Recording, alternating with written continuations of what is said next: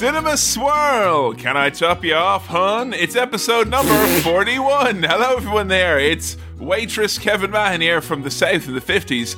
Join us as always in this dance through Tinseltown, Hollywood, California way is what they call it these days. Sam Chaplin, my OTP, who's not seen any of the films. How you getting on, Sam? Merry New Year to you. Merry New Year. Welcome to 2019. I'm doing pretty well, thank you. How are you? I'm very, very well, thank you. I'm full of New Year spirit. 'Tis the season of a whole new set of seasons. What will these seasons bring us? Perhaps summer, autumn, fall and winter, and the other one. I believe there's an additional one. Sam, have you got any New Year's resolutions? Watch more films. That's what I'm going to do in this new year. Watch more films. On Cinema Swirl. On Cinema Swirl. There you go. That's Cinema Swirl at the podcast you're listening to .com. Yeah. I'm very happy to see you here for another year, fresh start. Yeah, new year, new me. New year, new you. Are you going to be living your truth this year, Sam? I think so. Yeah, I reckon I'll be living my truth. I've reached a point in my life where any sort of phrase of live your blank is really funny to me. I mean, I don't know if you see the new McDonald's ads that they've got. It says, live your best lunch. It's so, that's great, though. I don't think they're being ironic, like. No, live your best lunch. Oh, man, I hope they'll come out with Live, Laugh, Lunch soon, like, as the next one. Look, you just have that hung up. You know, in a nice, tasteful font, in a large A2 glass thing we got at the works. So, here today, Sam, to talk about another movie from the master of deception. We've been trapped in his cube for many years. Yes. Stanley Rubik's. Stanley Kubrick. We put up a bit of a poll for this one, Sam. How did the voting go down? The voting went down. It was quite interesting. I didn't know which one people would go for. We had a far and away clear winner. Who are our entries? Who are our contestants here in the... We've Dr. Strangelove from Birmingham, who spends time in his mum's flat and would like you to come have biscuits with her. We've had a Laura laughs. We had Dr. Strangelove, Full Metal Jacket, and 2001: A Space Odyssey, aka the thinking man's vote. Yeah. Not sorry, everyone who's just here waiting to vote for the war movie. Like, I knew you all would. Well, the winner was Full Metal Jacket. The other two were pretty much bang on even. The one thing I did notice, though, Sam, I might take it up at the Electoral Commission and the voting ombudsman. Sure. But I did notice that for some reason, Dr. Strangelove, although not receiving anywhere near the correct number of votes to win, did receive the highest number of votes accidentally typed out in the comment section as opposed to the reaction as instructed very, very fucking clearly. No. Hey, now. It's skewed old, that one, is what I'm saying. Like, I'm pretty sure somewhere my dad just picked up his phone and went, Dr. Strangelove, and spoke into it and hoped that his vote would somehow be registered. It's 2019, we use reactions. We tried a new thing, and it worked very well, but some people did vote the old-fashioned way, which I understand. I understand that if you're used to something from the old days, or from, last year... Well, we used to have to pay 2 and 6 to go vote back in the day. Or whatever the fuck it was, like. Get with the times, people. The reason why Brexit came is because you didn't vote with your reaction. It was meant to be the shocked face. Yeah. And you all wrote down, no, I would not like to, or yes, I would like to. You ruined it, you idiots. But, Full Metal Jacket was the winner. War. Oh, war. Here we go again. What is it good for? Absolutely nothing, mate. Well, tell that to the maker of this movie, Stanley Kubrick, who had a great time making this one. But before we get into the mysterious world of Full Metal Jacket, let's dive into the here and now of the mailbag.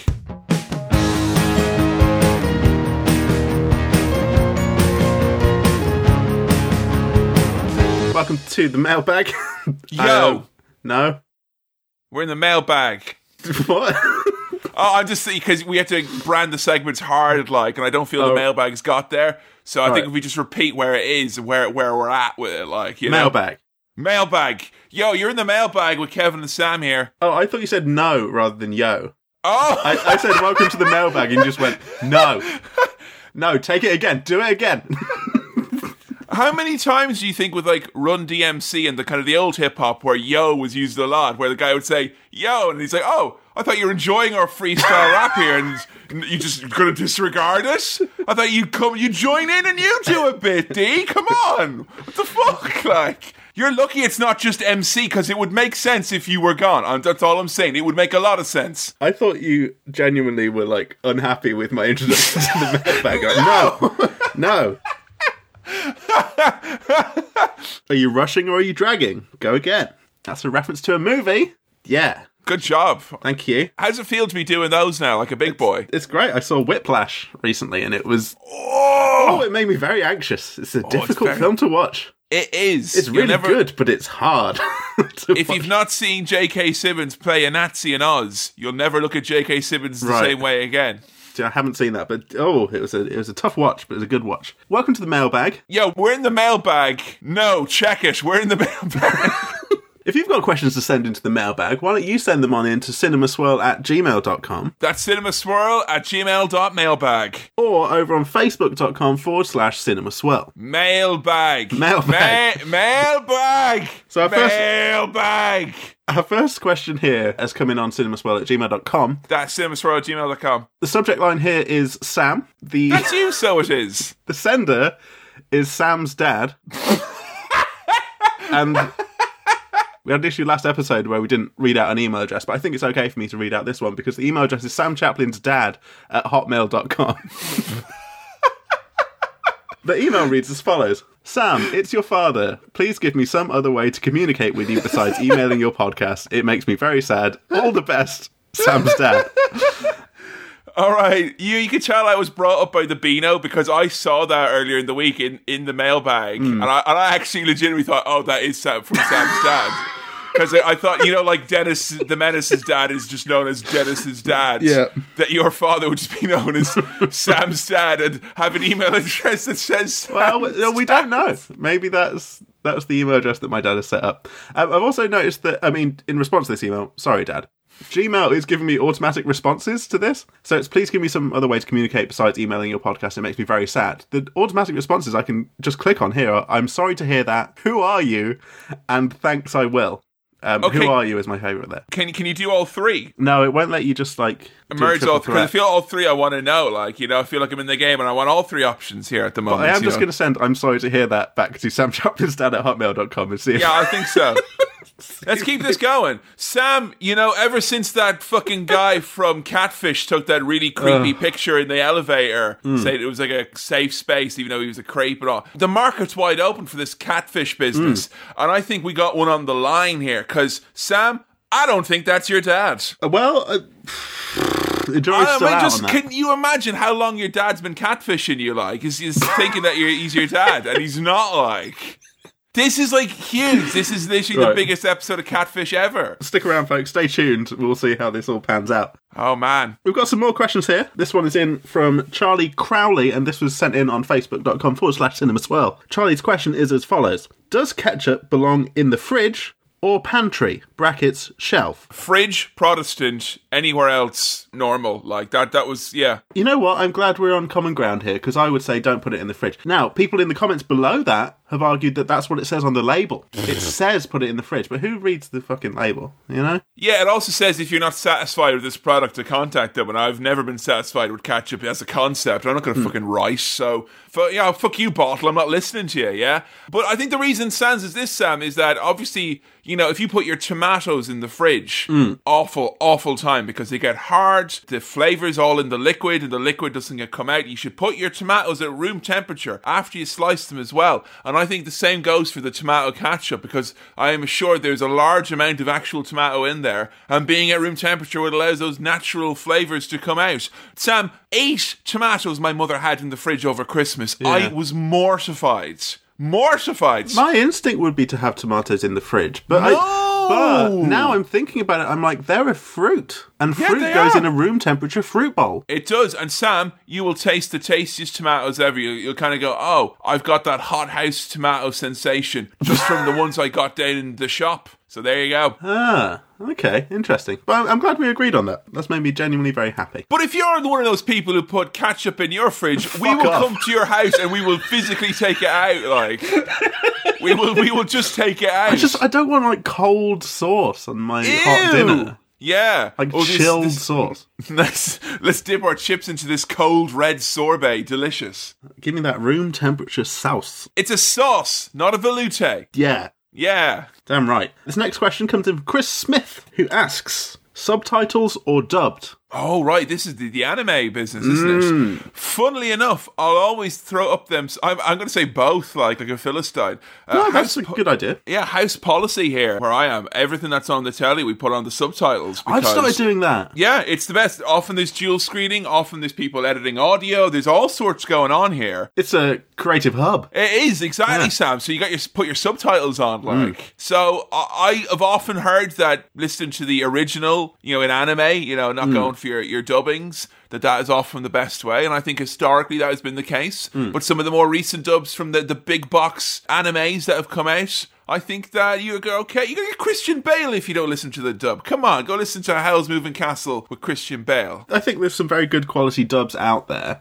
Ordinarily, I would say I would agree with the kind of old-fashioned kind of subtitles is the authentic way to watch it. Yeah. And I would agree with that for the most part. However, for films that you want to watch in one sitting and pay attention to, I would say subtitles. But have you watched Tidying Up with Marie Kondo? Marie Kondo, I have. Yeah, I wanted to watch that, but I realised very quickly that I was going to struggle because there's subtitle bits. And with programs like that, I just like to kind of look at my phone and do other stuff while I have something nice on in the background. Oh, well, you can't do that. And I miss bits. I miss big chunks of it, and I have to go back. And I gave up on it because I want to just watch nice, comforting tat TV. I'm sure it's very good. Well, in fairness, Sam, they gave up on it as well after the second episode. It feels like as a concept. So don't worry. It's doesn't spark joy. No, it doesn't. No. And if Marie Kondo was here, I'd pick her up and I would thank her for helping me and all that, and then I would thank her and put her away, give her to friends or family or put her in the bin.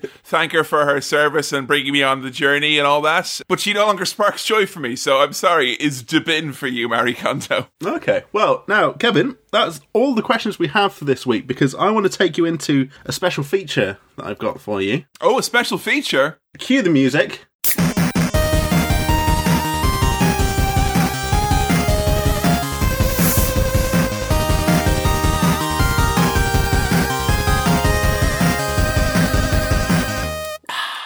Whoa! Yeah. New year, new you, or new year, old habits die hard with a vengeance? What I'm going to say is that it's been roughly 2 years, maybe longer. I can't really remember when I stopped drinking Pepsi and indeed caffeine on the whole. Do you know what, Sam? That is how you know that you've properly kicked a habit, is when you've forgotten when it has been, because it's not out of your mind, it's out of your thought loop now. But yeah, why are you playing this music then? What I will say to you is that, Kevin, I have had some Pepsi Max between the last time we recorded and now. AMA. So, why? AMA. AMA? AMA. What happens in Canada when someone wants to do an AMA and then they say A at the end, and then it's like, what? AMA, AMA, the American Association of what? It's going to be very big then, isn't it? Right, my A. Yeah, my A, my ask. Yep. Because I can MA anything for you. You can me anything. Why? Because I was thirsty. Yeah. And I was in a car making quite a long journey. Yeah. And that was all that was in the car in terms of... Did you get into Pepsi Man's car again? Did he just pull up and give you the long finger? Sam, I told you not to trust him. He has no eyes. He shouldn't be on the road. It wasn't my car. I wasn't driving. So this was someone else's decision as to what drinks were in the car. And the only thing that was there was Pepsi Max. So this fucking enabler is like, here, get into my car. We're going on a long journey. By the way, I've put in some of that heroin that you so like. Your favourite. I was thirsty. I needed a drink. It was all that was available. I had to have it. First question.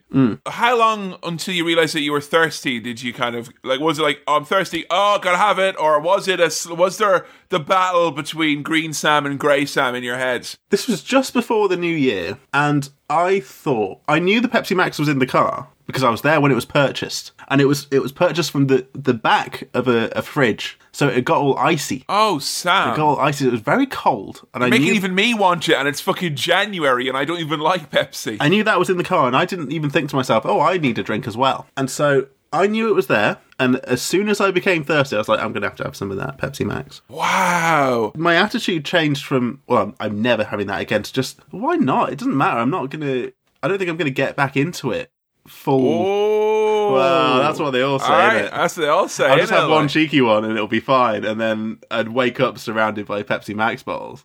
Okay, are you secretly continuing to drink Pepsi Max in like a basement or a toilet or a boiler room or a dank hole? Haven't had any since. I had it. I'll tell you what it was like. It was extremely strong.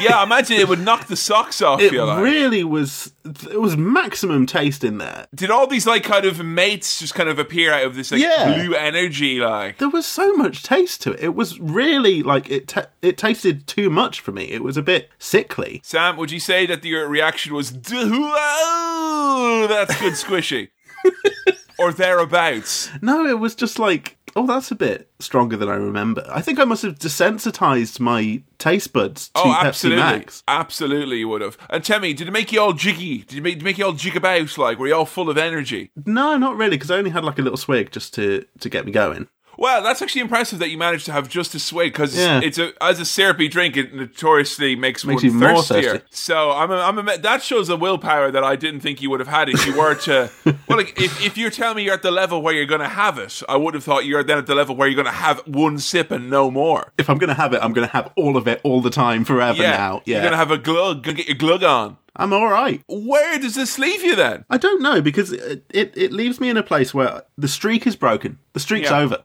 It's over. And it wasn't a big dramatic moment. It wasn't on some sort of charity live stream like it should have been. It was... Can you imagine the money that could have went?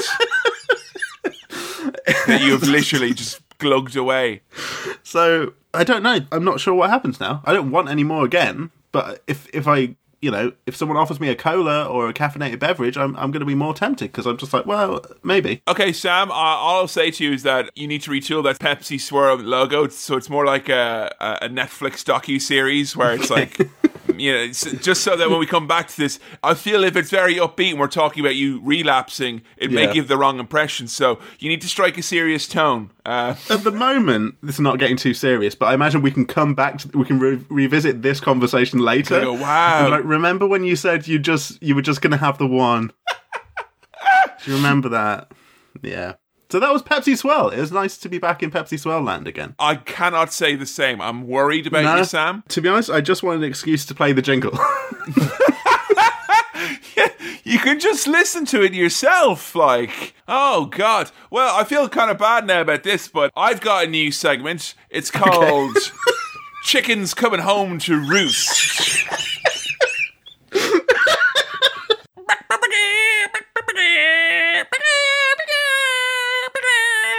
Ahoy there, cluck cluck. It's me, your old pal, Rooster Kevin Mahan, who's here in the egg dome with Sam Chaplin.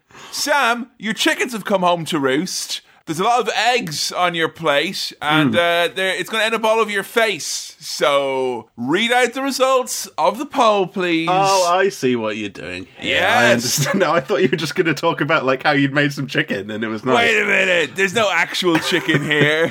Okay, welcome to The Chickens Have Come Home to Roost. Baka. This is the results of the poll. No, wait, hang on. I want this to be like Brexit, so there should be a drum roll. There should be Nigel Farage saying, yeah, we've probably fucked it. Yeah, I've already done a run on the pound. It's all right. Like, come on, let's do it. Come on. Drum roll. Drum roll. Yes. There we go. Come on, baby. In the fucking drum roll. Jesus. Yes, here we go. So the results of this, we didn't know the results last time we recorded, and now we do. Yeah, let's not be kidding ourselves. We knew the results when we recorded last time. We didn't. But there was still time. There's still a whole day left. The landscape of Cinema Swirl has changed. I don't know if you can tell just by the atmosphere here at Cinema Swirl Towers. Yeah, because the atmosphere right now is a drum roll that has went on far too long. So stop the drum roll, all right? Let's stop it. A little bit of silence. All right, okay. Yeah. Now, can we fucking start the drum roll and read the result, please? Okay, so We've only got the drummer till 6. the question we were asking the people was crispy M&Ms are, and the options here were nice and not nice. Yeah. Not nice received 22% of the vote, which is very respectable. There were a lot of votes for this, by the way. It's 800 and something. Jesus! Yeah, people were quite passionate about this. So that's very unanimous then. So we can conclude that nice came in with 78% of the votes and won there. Hang on a second. Let me crunch the numbers again.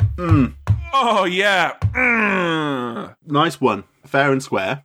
Yeah. Sure. Now, the stipulation of this... What was the stipulation again? Was that if Nice won, then I would have to watch... Well, you said another Lord of the Rings film. You made a promise, Mr. Chaplin, and I don't mean to break it. I don't mean to. In the comments below the vote, there are already people trying to find loopholes. Oh, come on. There was an animated Lord of the Rings film, and that would People's be vote, an animated... fucking, come on, respect democracy, respect the decision. I would argue that because I've seen Lord of the Rings, The Two Towers, that makes it exempt from CinemaSwirl inclusion anyway, and the vote was just advisory, so it's not actually binding, so none of this matters, so I've got away with it. I don't have to watch it. That would be my argument. Kevin Mann, please take to the podium, and you have a few moments to respond. I will be fair in the fact that I've completely dominated you. And much like in Civilization, if I was to have taken 9 of your cities and you begged me for peace on every turn, on the 10th turn I will give you a city back. Sure. You know, because I'm magnanimous like that. Yeah. You claim to have seen the movie before, Sam. Yeah. We're still in the Chickens Coming Home to Roost segment, but I need a new segment within this segment. We've been encapsulated. This is called Last Chance Saloon. That was a bullet ricocheting, okay? All right, we're here in the Rootin' Tootin' Last Chance Saloon. Within the broader Chickens Coming Home to Roost. Yes, obviously. Yeah, as part of Chickens Coming Home to Roost. Part of Chickens Coming Home to Roost. Okay. The recurring bit of Chickens Coming Home to Roost. Everyone knows it's not Chickens Coming Home to Roost until we have a little bit of Last Chance Saloon. So, in Last Chance Saloon, I'm going to give you an option here, Sal, okay? Which is, if you can answer me these questions 3, Lord of the Rings, do not watch, have to ye. Because if you can prove to me that you have a basic understanding of the movie, well then, what's the issue there, right? Okay, sure. Do I have to answer all 3 correctly, or is it best of 3? I'd say best of 3. Best of 3, okay. Best of 3, okay. All right, deal. Who resides in the Tower of Orthanc? Who resides in the Tower of Orthanc? I heard clicking there. Fuck off. No, there wasn't. You can see me. Keep them hands where I can see them. Hands in the air. All right. That's great. I've never thought I'd be able to use the phrase "hands in the air" and not have to follow up with "raise them like you just don't care." Like I'm finally. What's the question? Who lives in the Tower of? Who resides within the Tower of Orthanc? Oh fuck. Sauron. Wrong. Slime. Slime him. Slime. There's a button. It should have been. Oh, I thought Slime was a character from fucking Lord of the Rings. No. Slime lives in the Tower of Orthanc. It was Sauron. Sorry, my hotkeys were meant to be set up so when I press what F11, did I say? You said Sauron. What's the answer? Sauron. Ah, come on. Wait, is Sauron a character? Sauron is a character, yes. You don't even know if Sauron's a character, for fuck's sake. And is Sauron a different character? Yes! They're different characters. Yes! Sauron and Sauron. I'm starting to think you didn't even watch Fellowship of the Ring and you were in the room with me. If you weren't in the room with me, I would absolutely 100% think you didn't watch it. Right. Okay. We'll fucking go again. Okay. Well, I need to get these 2 to stay in the game. Okay. Find the halflings, Lurtz was instructed at the end of Fellowship of the Ring by Sauron. He did indeed find the halflings, but which ones? Merry and Pippin.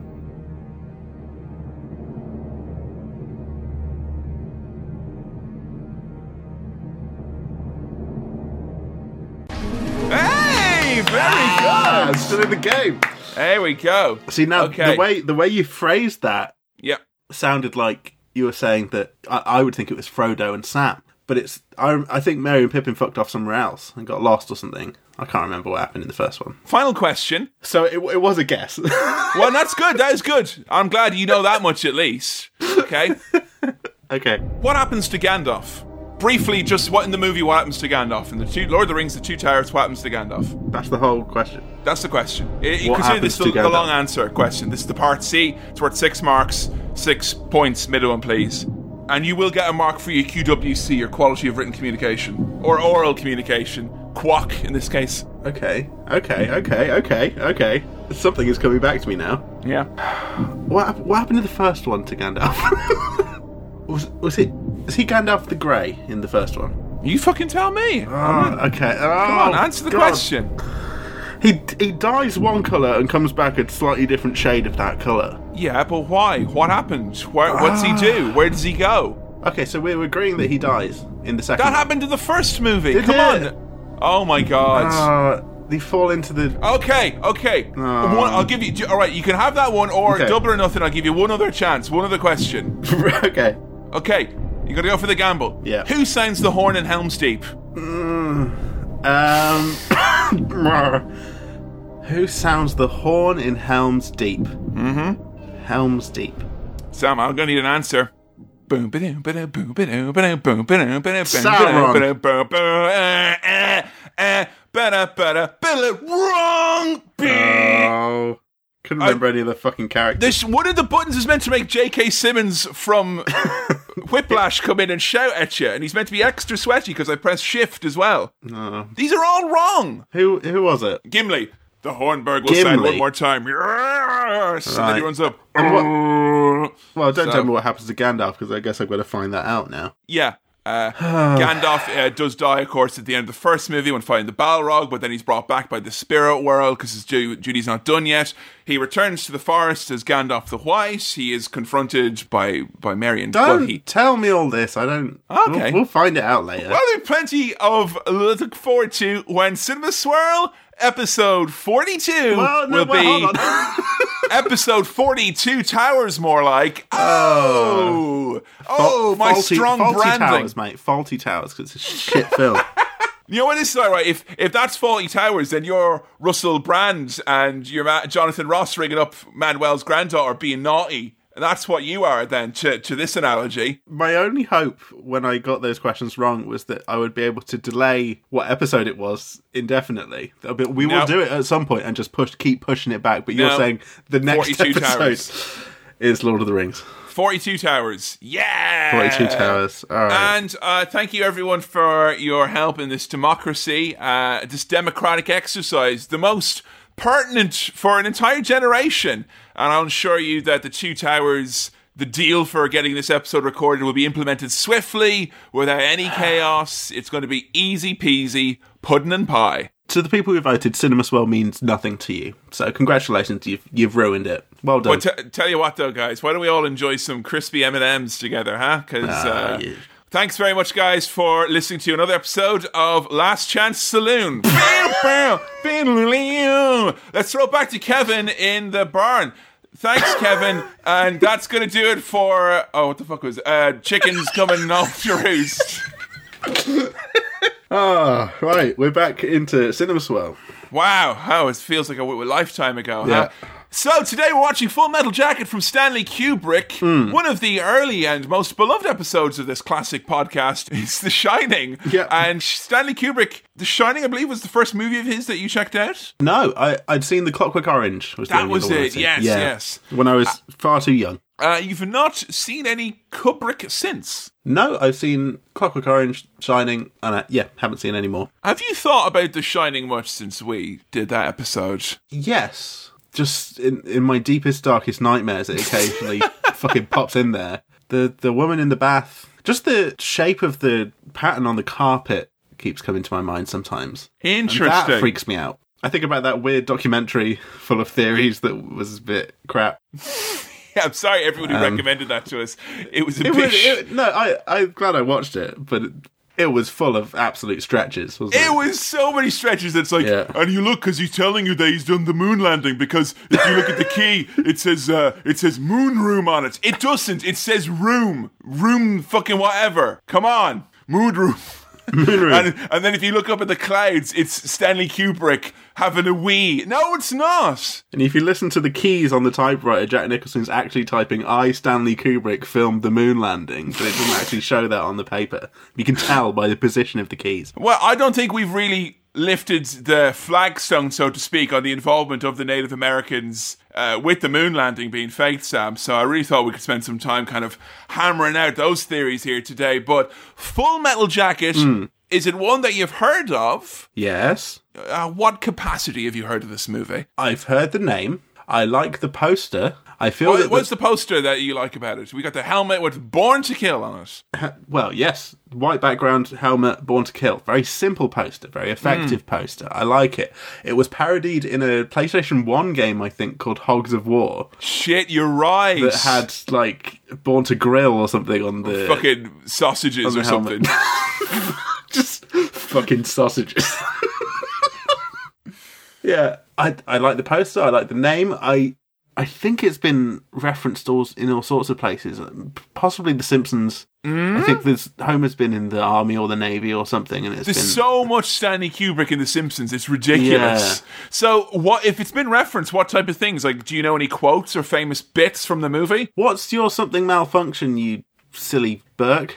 What is it? What's Major Malfunction? Hey! Of course, Major Malfunction, who is promoted from Rear Admiral Malfunction, then went on to become Field Marshal Malfunction, one of the greatest army strategists of our generation. I know Major Malfunction. I know that there is something called the kind of Stanley Kubrick face shot or something like that, a way he films people looking a bit scary from, like, below. So I know there was some of that in The Shining with Jack Nicholson, and I think there was some of that with a character in Full Metal Jacket pulling a very scary face and kind of looking down kind of at the camera and maybe smiling or maybe grimacing or something.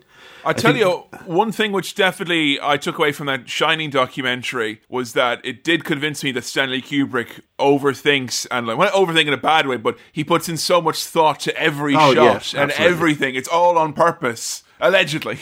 Well, if you look at Stanley Kubrick filmography on Wikipedia, the gaps between films become longer and longer and longer, and I think that's just because he will labour so much over these films. The further he gets into his career and the more he gets deep into filmmaking. So, it's about war, Major Malfunction.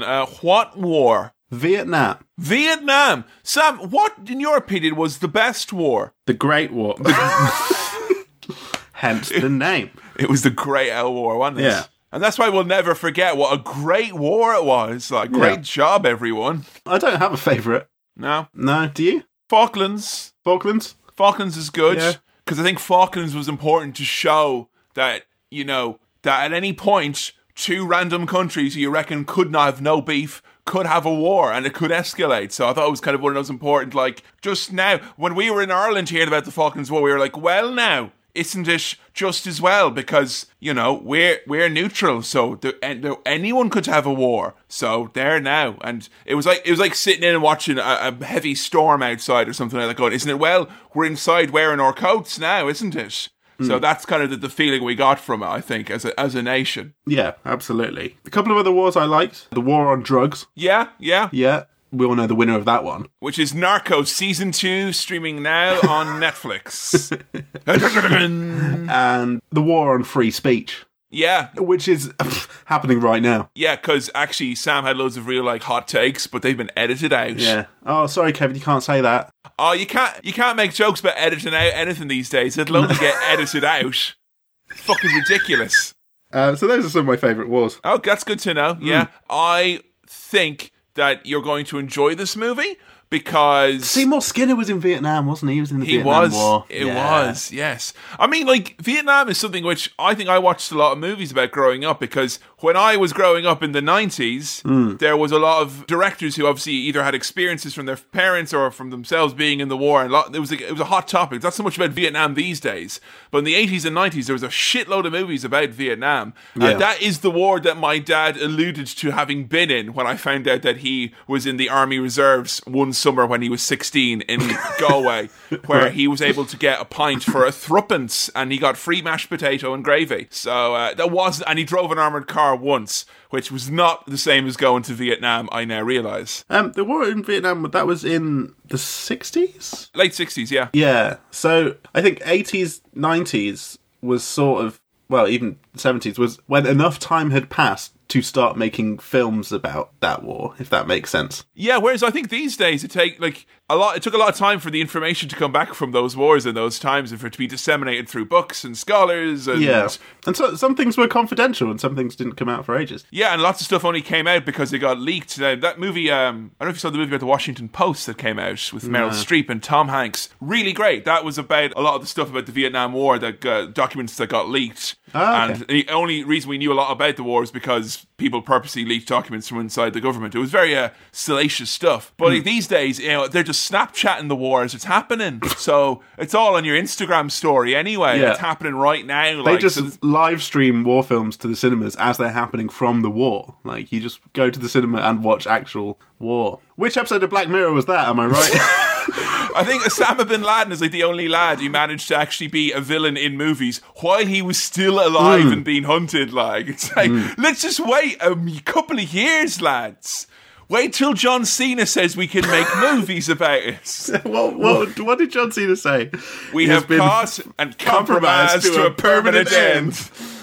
Oh man, I'll never forget that Extreme Rules. That's such a good euphemism for being killed, isn't it? I'll tell you, Sam, right before I sat down, I got 2 roast sweet potatoes and some tuna, and I fucking compromised them to a permanent end.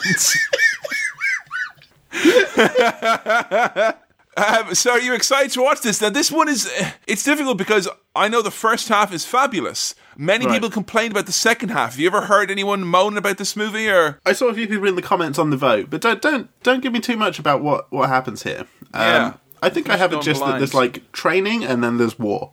Much like in real war. Yeah. They do it in that order, don't they? Yeah, obviously. Yeah. I mean, training after the war was not much use in retrospect. No. It was worth a try, but it went very badly wrong. No, I don't know too much about this, so I am curious. I am a fan of Kubrick's work that I've seen so far. We've not seen many war movies on the Swirl, though, have we? Have we seen any war movies? I don't think we have. Is this our first war movie? Is that really true? God, that's mad to think. We've seen movies with, like... I mean, Predator was not a war movie, but it had people with guns in, like, a jungle. That does not count. Doesn't count. I changed my vote for the Falklands to the war on predators. That is the war that I care about, like, you know. And I'm really thankful that people like Mr. Rodriguez are out there making movies about this noble effort that continues to this day. I don't think we have done a war movie. Fucking hell, that's crazy. Because I was like, oh no, what cowboys aren't war, are they? It's a type of war, but it's different. No, we haven't. Wow, that's mad to think. God, we got to do like a World War II swirl at some point. Yeah. Yeah. Now that's a cracking war. Jesus, there's Nazis and everything. It's fucking mad. Okay. Jesus, it's crazy. Well, let's get into some war then. You reckon? Yeah. Let's go do a cinema swirl.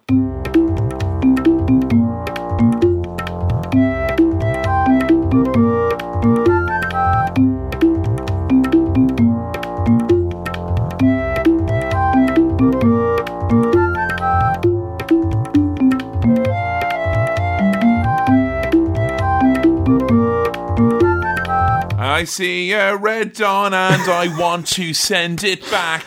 I ordered a white dawn and this is the wrong one and I want to send it back, okay? You beat me to the punch because I was going to say I see a football and I want to score a goal.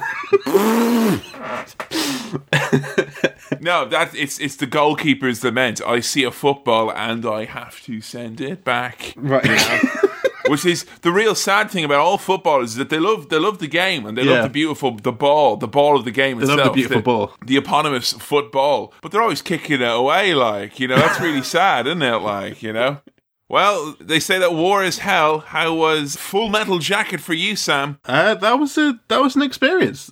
That was good. I think. It's a movie of two parts. I can definitely say that now. Yes, and I liked one part more than the other part. Really? Which part did you like more than the other part? You know which one I liked more than the other part, Kevin, because it's the one that everyone else likes more than the other part, from what I could tell from a few comments in the vote. It's the part that people like so much they decide to refer it as a good half, despite the fact it runs in at a lean 40 minutes, and the apparently bad half, in inverted commas, runs in at a lean 1 hour 20. It's a good third and less good 2/3. Yeah, I mean, we can't just say like we want to make something a half just because we like it more. I mean, come on, like, you know, if I gave you just the crust of the pizza and I said that was half, I mean, come on now, guys, that doesn't work that way.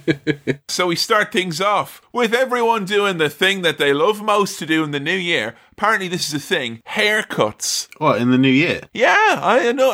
3 people I know, and like I was talking to them like the 2nd, 3rd of January, like, oh, I'm getting my haircut today because it's the new year. I'm like, what do you mean because it's the new year? What does that mean? I don't know. I kind of feel like going around to the barbers and kind of put my hands in my pockets going, you doing a roaring trade at the moment? Because I'm just queuing out the door.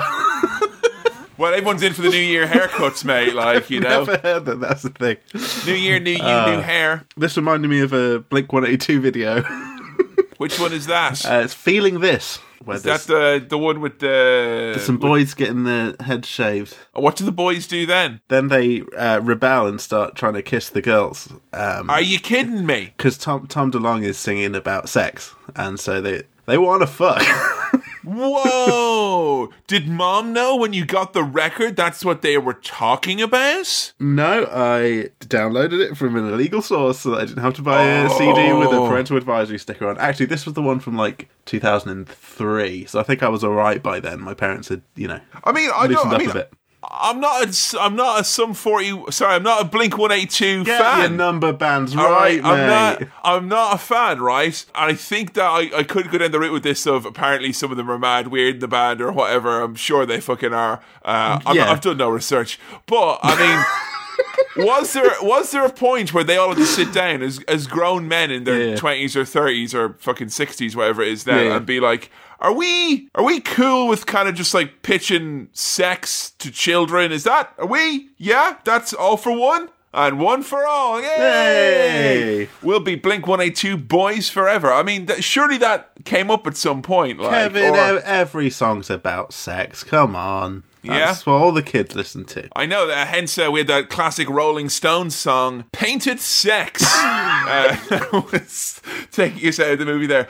I was going to ask you, did you ever shave your head? I never have. I Really? I can't remember the last time I had my hair like properly short. Like proper short. You got the old high and tight going on at the moment. I've got a little bit of a short haircut. I've not got long hair at the moment, but I don't think I've had it closely shaved since I was a very, very small child, and even then it wasn't, you know, to that extent. How tight we talking? Number 1 or number 2? All over? No, not all over. That's the thing. I'd always have a bit on the top. Sides, the bit on the top, I see. The short back and sides, bit on the top. I've never had the full shave. I'm always tempted. I always think, maybe, but I've got a very big head. And I don't know what my skull looks like. That's the thing. I'm really glad I shaved. Like, I did go through a period of shaving my head between the ages of like 12 and 14. Yeah, 12 and 14 I shaved my head a lot because, as you can tell from my hair, I had a bit of old problem hair. Like, it's massive and super thick and wiry. I hated, maintaining my hair as a teenage boy. So like, I'll just shave it all off. And how did that pan out? Well, it actually, worked well in some cases because 1, it was very, very cheap. And 2, it meant that showers in the dormitories were a lot shorter affairs as a result, because I'm in and, with this hair that I have, right, my hair, no fucking joke, it takes 4 hours to dry sometimes, like. Jesus. And that's with a hairdryer. Way! I live in a travel lodge, that's why. But I'm sure we've got some listeners with long hair who are probably going, that's nothing. My hair is still drying from when I was born. That's how long it is. But you don't have, like, long hair. You just have dense hair. Lots of dense hair. Yeah. And after I shaved it, it never grew back. It grew back differently. It did change it forever. Like it became darker in color. It became much tougher. And I always wondered, like, I'm very glad I did it because I did it in a German language college where a lot of boys were shaving their heads. And a lot of the boys found out that they had heads shaped like xenomorphs or the aliens and stuff. Like, you can have a crease back there. Mine, I got a beautiful rounded head. It's fabulous. It's like a smoothed celeriac out there. It's fabulous. I don't know what mine looks like, and I'm scared to find out. Well, that's it. If I was in your shoes, I wouldn't want to find out because, that's too long to grow back. And also, we're at the age now, Sam, where, what's up top, you don't be taking it for granted, Oh, yeah. Yeah, I suppose. That's true.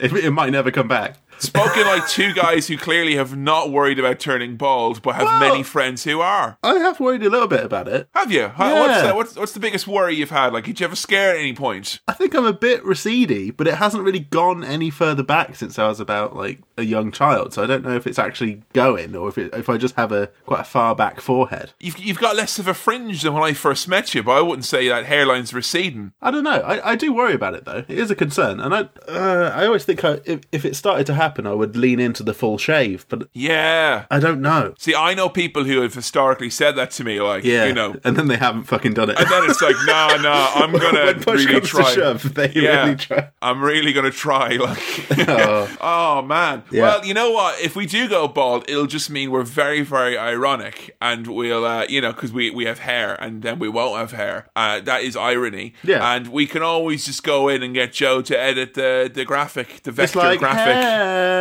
when you don't have hair. Fuck's sake.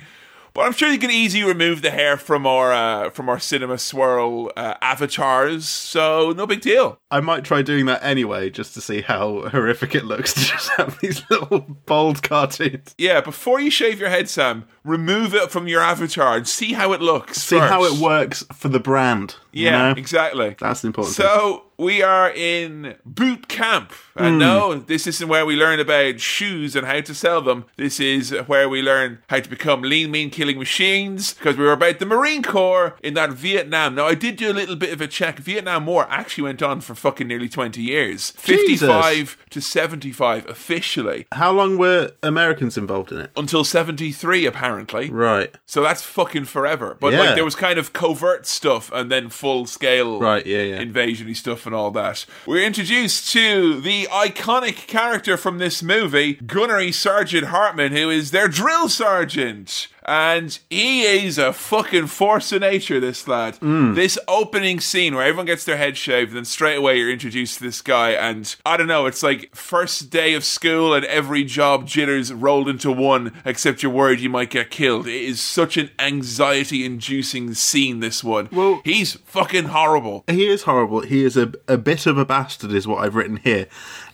It's interesting that we talked about Whiplash briefly before getting into this. Yeah, I got that similar kind of fucking vibe of like... Totally. Yeah. I think J.K. Simmons could inhabit this role very easily. I'm just saying here... And the other way around, you can swap those actors around. I'm just saying here, Gunnery Sergeant Hartman, you could have a great troupe of jazz drummers on your hands, and you wouldn't have known it with your rifle training and your this and your that. But no, he comes across as a right prick, doesn't he, straight away? There's some great lines here about, turning him into killing machines. But until that day, you are pukes. Ugh. You are nothing but unorganised, grabastic pieces of amphibian shit. Wowzers. I don't know what grabastic is. Grabastic is maybe... I checked the subtitles to be like, what does that mean? I think. Oh, I see now. We got the house rules here now. Our subtitles. Grabastic, I believe, with amphibians. Amphibians, because they go in and out of the water, they're just lecherous creeps, and they want to put their hands on everything. They're grabby. Like, very grabby, very very handsy, busy hands on the amphibians. So they have. We get introduced to one of our main characters, Joker, who jokes. Yeah. He's like, Private Joker, who the fuck are you? Man, why the chicken crossed the road, see? Oh, Private Joker, your witticisms will not get you out of this, the Vietnam War. This is like when everyone tells Rocky he's like a funny guy and he always does jokes. Like, oh, Private Joker never tells an actual joke or is funny. Yeah, if your idea of jokes is a bit of a John Wayne impression now and then, which, honestly, I'm going to ask you now, did you notice that he was doing a John Wayne impression half the time? No. Wasted on you then, isn't it? It sort of seemed like What did he say in the John Wayne voice? He said things like, well, first you gotta pick the peanuts out of my shit, and things of that nature. Was John Wayne. Yeah. I thought he was just being a fucking weirdo. Well, I mean, yeah, John Wayne is a fucking weirdo, like. And it's good because, I mean, any movie where you're using lots of horrible, derogatory, offensive terms against Asians, as it happened, of course, in the Vietnam War and many wars before and since, John Wayne's spirit is kind of was there on them on set almost, you know? Yeah. John Wayne kind of, once he hears the G word, he's kind of like, oh, I'll step up from hell for a second and see what... It was getting a little bit hot down there, if you know what I'm saying. So, my favourite line from Gunnery Sergeant Hartman is, how tall are you, Private? 5'6". 5'6"? I didn't know they stack shit that high. That's very good. Some of them are like, oh, he says like, there's no racial discrimination here, and then proceeds to be racist. Yeah, but he's like, Private Brown, you're black, and I'm going to give you both barrels. Yeah, it's a weird one, but there are some quality insults here. There's some Malcolm Tucker level swearing going on. He keeps threatening everyone with PT, which I presume is where he just makes them play a very scary demo for Silent Hills on the PlayStation. A fate worse than death. No, Sam, they're on 0 hours contracts. He's a pump part-time is what he's doing. What is the PT that he's saying? I'll PT you. You'll do PT. I assume personal trainer? Hang on. Let's find out with the magic of the internet. PT is physical training, so it is. Sam, let me see your war face. Way!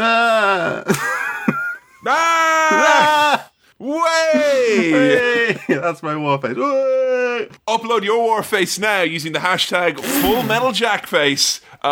Do it on Instagram. Guys, as you can see, I'm wearing the Full Metal jacket from ASOS. I just think it's a great jacket. I happen to be wearing it in this picture. If you want to buy it, you can click through. It is great. Like, hashtag Warface. You will not laugh, you will not cry in war. That doesn't sound like much fun at all, does it? Like, I thought there'd be a few tears at least. Yeah. At least, that's what I signed up for. Oh yeah, tears and beers. That's what I thought war was all about. Tears and beers. We meet Private Pyle. Oh, poor old Private Pyle. He can't stop smiling to begin with. Has that ever happened to you where you compulsively can't stop smiling? 100%. Really? I do not relate at all. I suffer from getting very giggly at quite inopportune moments. Oh, really? And do you get, like, smiley and you can't control it, like? Yeah. When you get scared good and proper, do you get, like, a little erection as well? Get a big erection, mate. Yeah.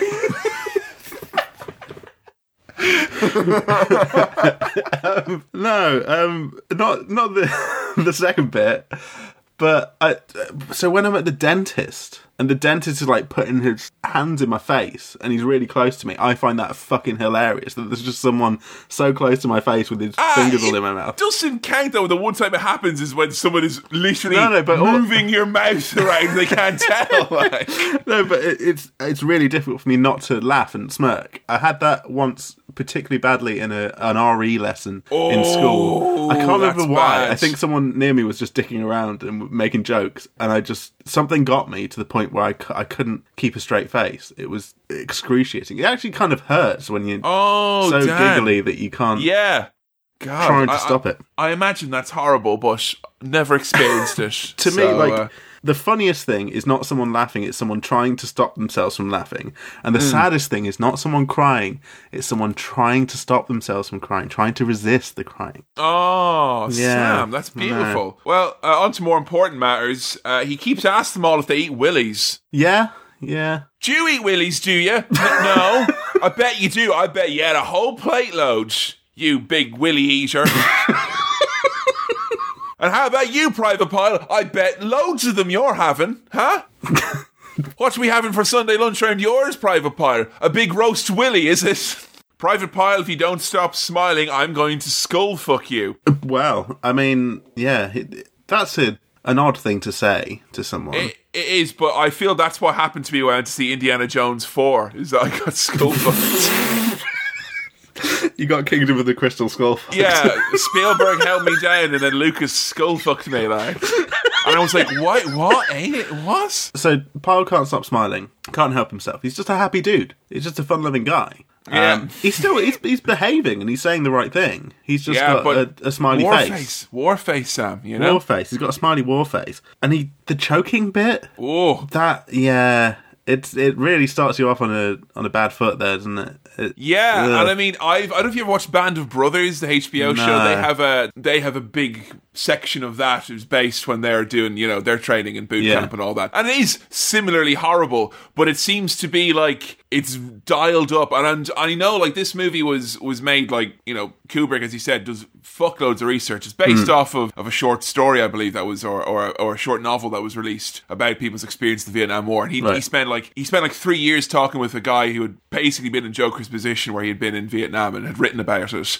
It was a war that people didn't like. It was unpopular, so they had to try and dehumanize the people. And that's kind of one of the main themes of the movie, is like kind of the army's ability to literally turn you into a killing machine, like not just as a branding exercise. No, yeah. I don't know what I've been told. Blink 182 years. Blink 100. Come on. Blink 180.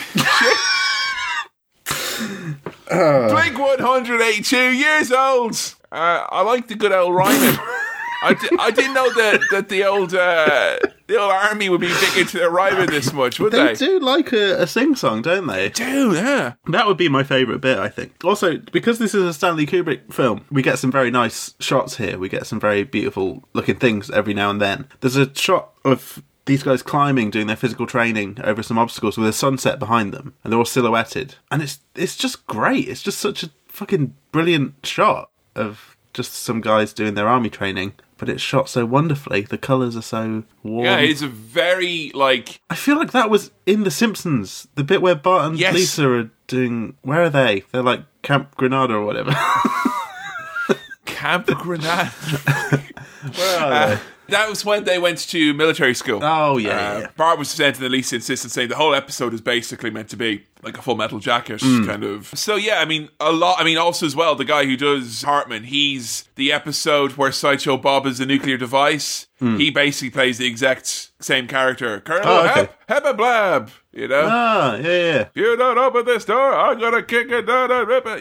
He's an iconic voice in of himself. I was gonna ask, right, with all these drills, how much of the whole kind of baton twirling fucking boys brigade ass shit do you have to do with all this spinning of rifles? It's like, quickly, here come the enemy. Spin your rifle fucking spin it around, like you spun it the wrong way round. It's like charged up now. I don't know how much of that is involved in. I think it's just the repetition of obeying orders. I think they're trying to drill it into you almost. Well, there we are. I've noticed when they're doing their sing-songs, it's very clear diction. But when these drill sergeants are saying left and right, those words,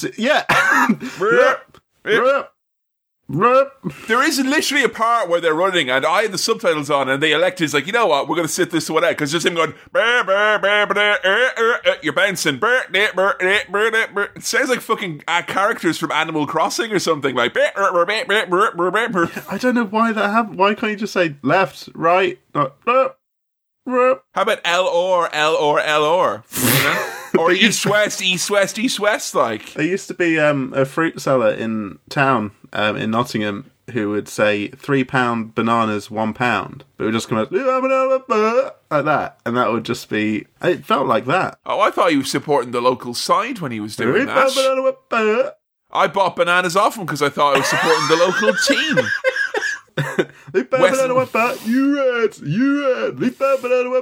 Right. So you gotta fuck your gun if you're in the army. You gotta spoon it. You gotta make sweet love to it. Give it a girl name. What would you call your gun? Jean. Oh, why Jean? I don't know. You know what? What happened, Kevin, was the first thing that came to my head. Said it. If anyone else at home imagined a rifle with a pair of jeans on, congratulations. We're in the same club. Give you a little wink when I see you next, huh? I was going to call mine Guntilda. I figure I could piggyback off of some other intellectual property there. What's a good gun girl name? I don't know. Charlene is pretty good. Cinemaswell@gmail.com. What's your gun girl name? What have you called your gun? Your girl gun. What is it? I feel it should have a grand name like Victoria or something like a that. regal thing? Elizabeth? Yeah, I mean, I feel like it should have a sophistication about it. Therefore, it wouldn't be used all the time. Don't take Elizabeth down off the shelf if it's not going to be fired. Yeah. Like, if everyone in America names their guns a really fancy name, there could be less gun crime. I think that's an approach that needs to be brought up that no one's thought of yet. So we have the famous scene here now. This is my rifle, so it is. There are many like it, so there are, but this one is mine. My rifle is my best mate. It's my life. I must master it as I must master my life. Without me, my rifle is fucking rubbish. Without my rifle, I'm bang useless. I must fire me rifle true, so I should. I must shoot straighter than my enemy who's trying to kill me. I must shoot him before he shoots me, because if he shoots me, well, what's the point then? Iconic stuff. There is an actual rifleman's creed you take in the Marine Corps. Wait, but it's not that. It was that. There's a modern version of it now, but if you're in the Marine Corps, you have to take the current text is, this is my rifle, there's many like it, but this one is mine. My rifle is my best friend, it's my life. I must master it as I must master my life. It's much more about living your best life. Live, laugh, rifle. Without me, my rifle is useless. Without me, my rifle is useless. I must fire my rifle true. I must shoot it. That's all the same. Yeah. Here's very interesting. My rifle is human, even as I, because it is my life. I will learn it as a brother. I will learn it as a brother. I will learn its weaknesses, its strengths, its parts, its accessories, its sights, and its barrel. I will keep it clean and ready, even as I am clean and ready. We will become part of each other. We will. Before God, I swear this creed. Jesus fucking Christ, it's ominous. Sexy, isn't it? It is. I want to All fuck right, that guy. guys. I'm just going to go get in bed with the rifle real quick. Let's go do a swirl. A little one, that's all. So, Pyle is not having a good time at this, is he? Like, No. I mean, I'm going to say, I was a big lad doing PE at school, and this is like that times a billion. Get the fuck off my obstacle, Chaplain! Get the fuck over my obstacle! I can empathise with this so much. It's why I'm not in the army now. Literally, that's it, like, I'm just a bit fat, so I can't do it. I mean, I would hazard a guess that I didn't have this experience necessarily in PE because I wouldn't get to the point of attempting the obstacle to be given out. I do remember getting a hard time from certain teachers, but those teachers were kind of bullies who were bored doing shit in boarding school, I've come to learn. My actual PE teachers were pretty fucking, not say chill, but they were just a bit rubbish. They didn't care enough about me as a student to actually want to motivate me, to even have misguided motivation to be like, I'll give them a bit of this. But I remember, like, when I was teaching, I had serious issues with some of the PE teachers with how they treated the students. I was like, you can't fucking talk to people that way. Like, I'm motivating them. I was like, you're making children cry. Find a fucking better way to motivate them, like, No, Find a way to make someone do exercise that doesn't involve them feeling like they're Private Pyle in fucking Full Metal Jacket, like. Yeah, no, this brings up quite a few old feelings. Did they give you the business, Sam? They did give me the business, so What is the worst, nastiest thing that a PE teacher has said or done? The thing I just remember is, like, there being things that everyone else could do very easily and that I would struggle with. And it wasn't like any kind of, PE teachers being full-on dicks. It's just the kind of, that feeling of lagging behind a bit and everyone being like, what the fuck's up with this guy? And trying your best, but being a bit of a lummox, Oh, so you didn't really get the business then, did you? Oh, no, I didn't get the business. No, I just felt the business. Oh, I see. So you had an internal business. Like. I had internal business. Internal business. Which is... Both internal barrels of the internal business? Sounds like a film, doesn't it? Internal business. Oh man, that could totally be. It would have Pierce Brosnan in it. It would, and it would have Geralt Butler, but you think he's the goodie, but he's the baddie. Yeah. It sets. You think it's a thriller, but it's actually an action movie. Internal business. Yeah. So Joker is a Protestant because he doesn't believe in the sacrosanct Virgin Mary. So he doesn't. That's a strange question for Hartman to ask there. Yeah, also, I must realize his name is Hartman as opposed to just the drill sergeant from Full Metal Jacket, as he's more frequently known. Yeah. Sergeant Phil Hartman. Yeah, so because he doesn't love the Virgin Mary, and when he's asked that question, the drill sergeant, Hartman, is saying, like, well, do you love the Virgin Mary? And he's like, no. It's like, well, why are you saying that? He's like, well, if I say the opposite to what I just said, I'll get in more trouble for reversing what I said. He's trying to do the right thing. But he gets put with Pyle as, I think, kind of a punishment there, really, isn't it? Oh, I thought it was really it was a congratulations, you figured out how I've been doing that. You've worked out my very basic psychology. Yes, okay. if you did go back, I would have been more angry. And that's why he makes him squad commander, so he does get a bit of a boost from that. Okay, I thought it was well, you don't believe in the Virgin Mary, so you're going to have to look after Pyle, who, as we all know... Believe in this virgin instead, yeah? Yeah, exactly. And he does. And Joker is really nice to him to begin with, isn't he? Yeah, he just needs a little bit of peer mentoring. That's all that's going on here. It shows that what Pyle needs is a softer touch. And he will eventually get the job done. Because he gets over the obstacles. He learns to maintain his gun. He learns to make his bed. He does all the stuff that he needs to do just because he's being instructed in a different way. So he ends up being not a bad Marine, as they say. No, it's as if different people benefit from different teaching styles. And no one benefits from being shouted at. You heard it here first. Yeah. Marines are not allowed to die without permission. That is inconvenient. There's a lot of corpses who need to get a bit of a talking to because you fucked up, you goddamn corpses. Do you think they call it the Marine Corps? Because mainly it is a banging, rhyming word. What, to rhyme it with other fun things in songs? Yeah. 1, 2, 3, 4. I love Marine Corps. 1, 2, 3, 4. Say it one time more. Yeah, probably. Know? I love Marine Corps. It is not a bore. It is very easy. Marine Corps is not a chore. Despite what you may have heard. If you pronounced it how it looks, your rhyming options are limited. I love Marine Corps. I don't want to be a corpse. You're kind of stuck after that. Is there anything else that can rhyme with corpse? I really don't think there is. Well, that warps. Warps. Yeah. Warps? Yeah. Warps. Okay. Corpse. Just think about it. You could be the Marine Corps. I mean, see, calling the Marine Corps just literally sounds like a dead guy. And that guy's died without permission. Hey, get a load of that Marine Corps. You get a load of that Marine Corps. They died without permission. It's ridiculous. It's inspection time. Everyone stands on their locker with their hands out. They have to have the clean fingers. Gotta have clean toesies, clean beds. Making a bed with just sheets. Fuck that shit. Not having that. Just put me in, just say I'm a deserter. Put me in prison. I don't care. I'm not making... Not doing it. I'm not making a bed that is that uncomfortable and that hard to make. Yeah. No, it's not worth it. If it was that much work to get a nice snuggly duvet, I'd be like, okay, you can tempt me. And the uncomfy one was the hard one, But it's not fair otherwise. No. So Pyle unlocked his locker.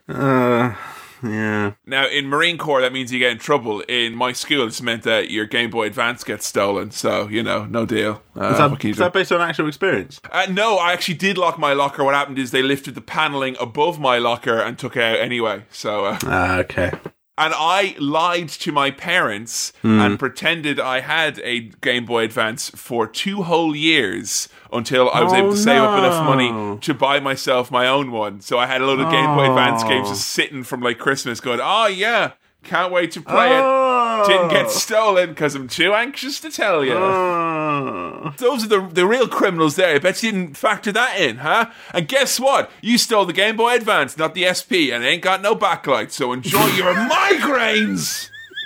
So the Foot Locker has been unlocked. Yeah, Jelly Donut Gate, mate. Oh God, I've drawn a loads of sad faces on my notes here, just to Oh, there's 4. Wow. Yeah, it's really sad. He snuck a donut from the mess hall, and now he's in a whole world of mess, isn't he? He is. He's messed up, and particularly as well when he says jelly donut, which just for me now feels like instead of a jam donut, it feels like a donut filled with the pie jelly that we mentioned in the previous episode. Imagine that if you had a lovely donut that you're really looking forward to as a nice treat, and you bit into it, and all that came out was pork pie jelly in the middle. You know what? One time we got jelly donuts or jam, should I say, donuts in school once, and they obviously didn't defrost them right because they all looked lovely and they were under a heat lamp. And I go, yum, and there was a solid. It was a raspberry stone inside, essentially, that I bit into. Fucking horrible. Oh God! So Drill Sergeant Hartman here, I feel I've seen this tactic used before in some other situations here. He turns the other cadets. Yeah. Yeah, he turns them against Pyle rather than Pyle being punished. They're all punished. Yeah, and he says you've not been doing, like, the reason I've obviously failed is because you've not been doing your job. That's the only reason why he's not getting it. So they beat him with bars of soap, which I believe is how Leo beats his girlfriend Shelley in Twin Peaks, if anyone was interested. So fun little bit of trivia there. Little bit of horrible trivia for you there. Yeah. Allegedly, soap doesn't leave a bruise. Neither do phone books or oranges, apparently. What? Yeah, I don't know. Oranges? Yeah, these are all bits of pop culture. They don't leave bruises. Yeah, you know what? It's the type of thing, Sam, where I don't want to alter my search history so much and, start putting in, like, ways to beat people and then, oh, God, yeah, without leaving bruises. My Instagram ads have just gotten to a point where it's like, oh, I might actually like that. And I don't want to be like, oh...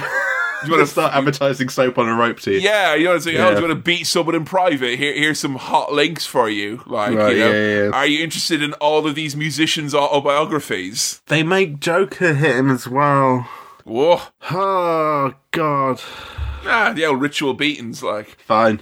It'll be alright. I'm not going to lie, that bit reminded me of school quite a lot. Well, you went to a boarding school, didn't you? Yes. So this kind of shit, I imagine, happened. Yes. At some point. It did. Lots. All the time. I've never experienced any of this, but you might have been adjacent to it or even involved in it. The worst happened to me was I had candle wax poured all over me when I was like in my first year. Right. We had a tradition in my school called White Lady Night, where the 18 and 19-year-old men would go down and beat the shit out of 11-year-old and 12-year-old boys and pour candle wax over them and stuff like that. Oh. Originally it was meant to be like, oh, we all dress up and it's a bit of a tribute to some old fucking thing and we, it's just a bit of a boo and a ah. But then it just became people beating each other up, beating up children. Pouring wax on people. Pouring wax on them, like, and honestly though, the funniest thing was when wax was poured on me, it was such a, like, it's not happened before or since. I just remember kind of going, wait, what is that? What? Oh, it's wax. Oh, that'll just come off. Oh, look at that. Whoa. I was just kind of like a bit confused going, what? Oh, all right. Like, Well, it doesn't leave a mark. That's a thing. I was lucky. I got waxed. I didn't get actually ritually beaten, which happened to many other students. So, Did it? Yeah, it did. In your school? Yeah, but then they gave us a hamper of sweets afterwards because we complained. And they were like, okay, guys, we'll give you a hamper of sweets. It's like, guys, when we were beating you, we didn't mean it. We meant you complained to the people who poured wax on you? No, we complained to the deans, and then they made the older students buy us some. So I got a toffee crisp out of it. Right, I thought you did this direct. I thought you went to the kids who beat you up and were just like, guys, that was out of order. And they're like, you know what, you're right. Guys, that was bang out of order. And I feel you should give me a toffee crisp, really. I got a toffee crisp out of it, Yeah. I mean, I let the guy beside me in the other bunk who got literally beaten, I let him take 2 double-deckers because he earned those. Yeah. Jeez. Happy birthday to you. Happy birthday to you. Happy birthday, dear Jesus.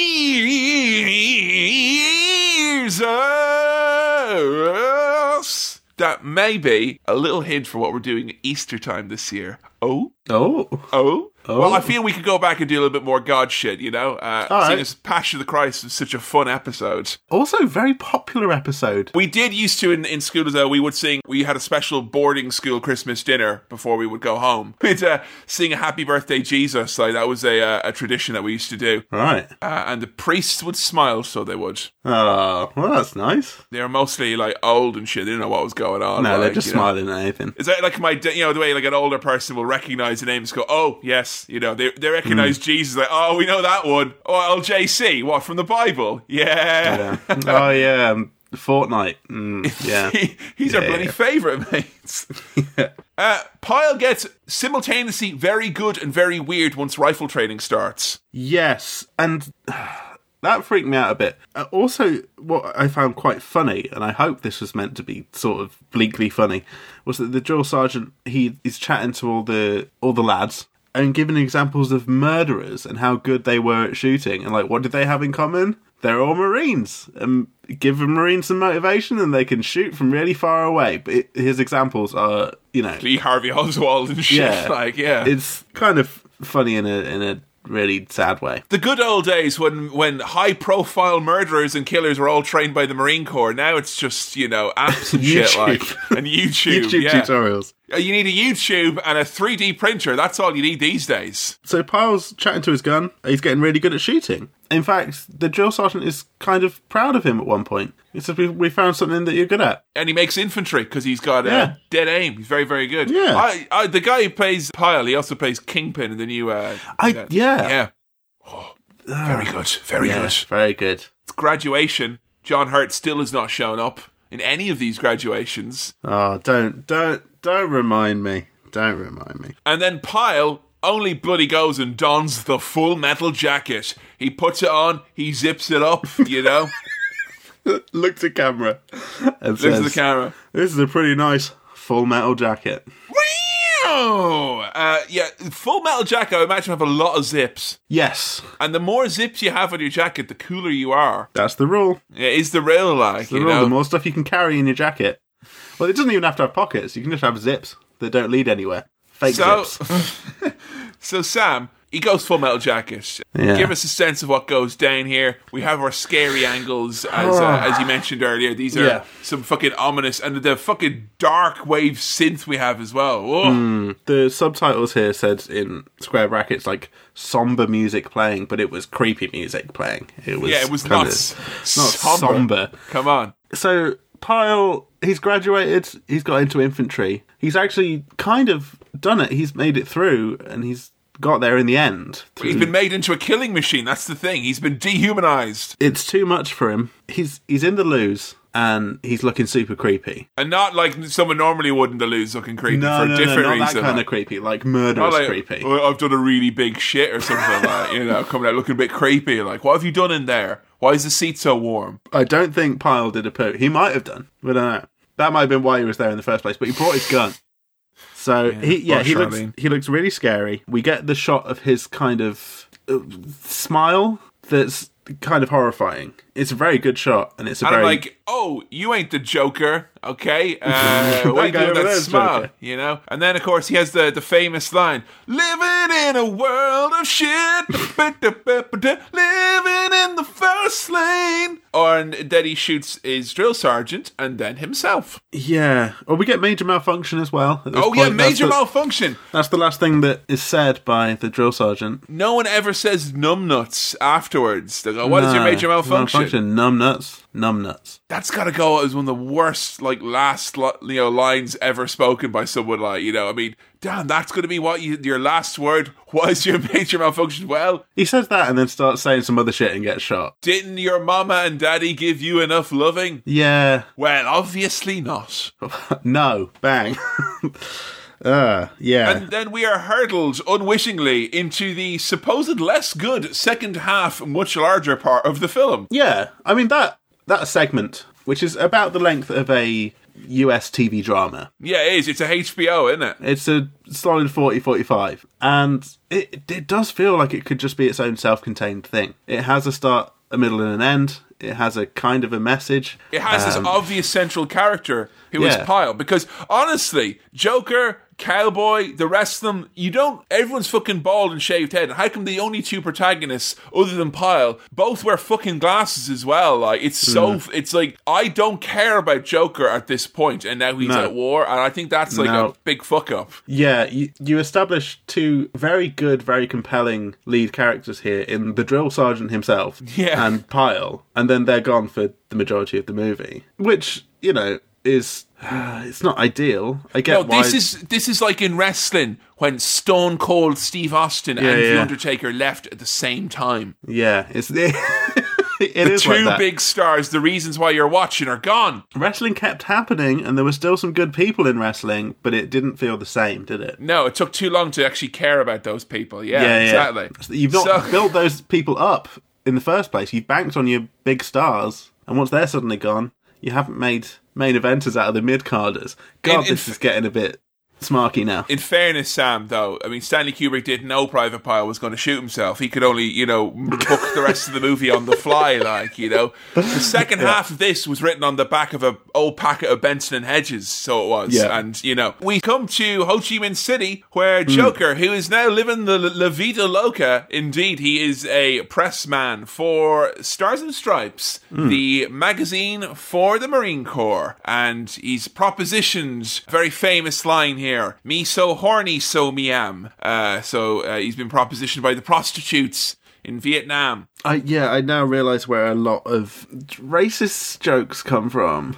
Yeah, South like Park this love this one. So they did indeed. Like, yeah, I thought like, oh, that's where that bad thing comes from. Oh, it's where that bad thing comes from as well. Oh, and that one. There's like a three or four like key phrases here that we get. I mean, I will say it is definitely. I mean, I'm under no false illusions here. This was definitely done and is probably very accurate to represent the verbiage of the time and whatnot. I know. I probably definitely wasn't Stanley Kubrick's intention to enable a whole generation of bigots, but he did in his own little way. Yes, I know that there is an authenticity to some of the more difficult language in this. It's some fucking serious salt and pepper on the old hateful language in this. It was honestly, it was shocking. I guess it shows how much like times have changed. Because I mean, I remember watching this movie a whole bunch. I saw this movie first when I was like 8 years old. Like I remember seeing this way too young. And I think the last time I watched it, maybe it was around 10 years ago, maybe a little longer. And even still, I was just quite shocked watching it. Like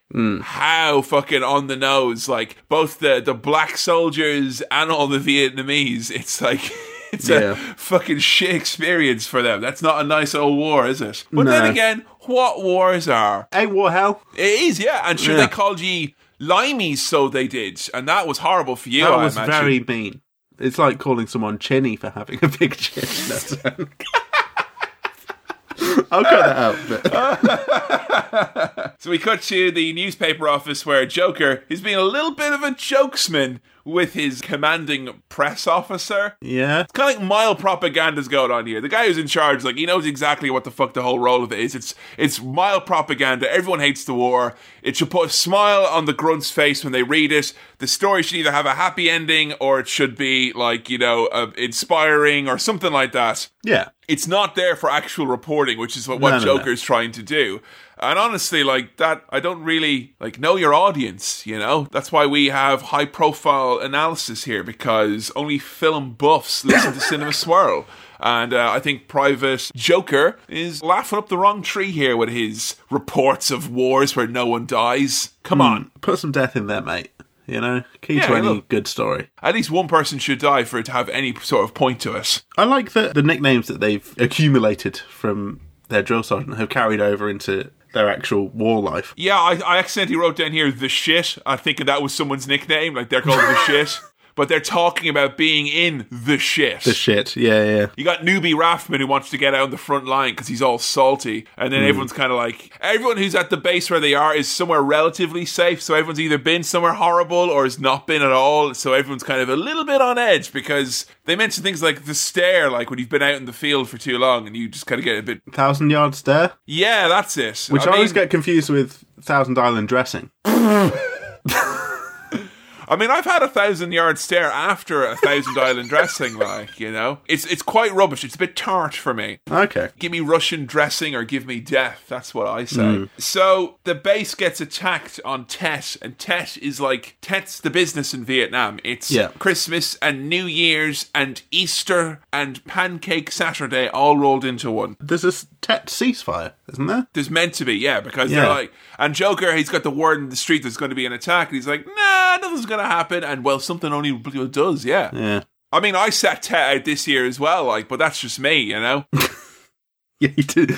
No shooting on Tet. No shooting on Tet, no, like, me neither. I shoot off my mouth on Tet, but that's about it, like, you know. Make Tet sound like it's an app that you just post rants on. I shoot my mouth off on Tet. Hashtag get Tet, like. What's he been Tet? doing? Oh, he's been shooting his mouth off on Tet again, like. Yeah.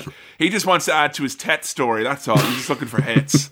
It's becoming a bit of a shit sandwich, this war, and we're all going to have to take a bite. Lovely, disgusting phrase there. Yeah. Sam, what is the worst sandwich you've ever had? Go. Oh, that's a tough one. I don't think I've had any particularly bad sandwiches. Really? I don't like a crisp sandwich or a chip butty. You don't? No.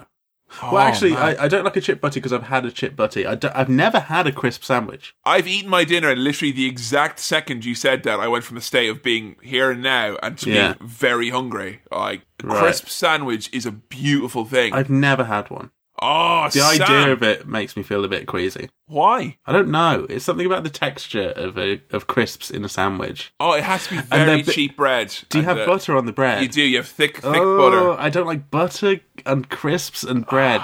Those are like... I like butter and bread, but I don't like crisps being in there. You know the way they say that there's certain genes that people have that will determine life expectancy? You've got the gene where you find the concept of a crisp sandwich disgusting, and therefore you have an average of a +5 higher chance of life expectancy. Yeah. You know, I've not got that. I've got the crisp gene. You What know, crisp where goes in your crisp sandwiches? traditionally it would be a cheese and onion, but a very Okay. and honestly, like a Walker's? I mean, Like a I love, McCoy's? you know what? I like a Walker's. I like a McCoy's. It's got to be Tato or honestly, truthfully, King Crisp, and that would be in Ireland now. All the listeners would be going, yes, Kevin, you King do, because Crisp. with the plain bread and the butter, you need a very breathtaking crisp, something that has slightly too much seasoning on it, a very dusty fucking ugh. I've not had King Crisp, and neither have I had Tato, but I've heard good things about Tato from Irish folks. Yeah, and you're not allowed them. Am I not? No, you're not. You're not allowed them. I think I saw them in Tesco. I might get some and just eat them. Oh, Spite. you son of a bitch! Stop! That is cultural appropriation. Stop it! Stop eating my culture. What little of it there is Never. left.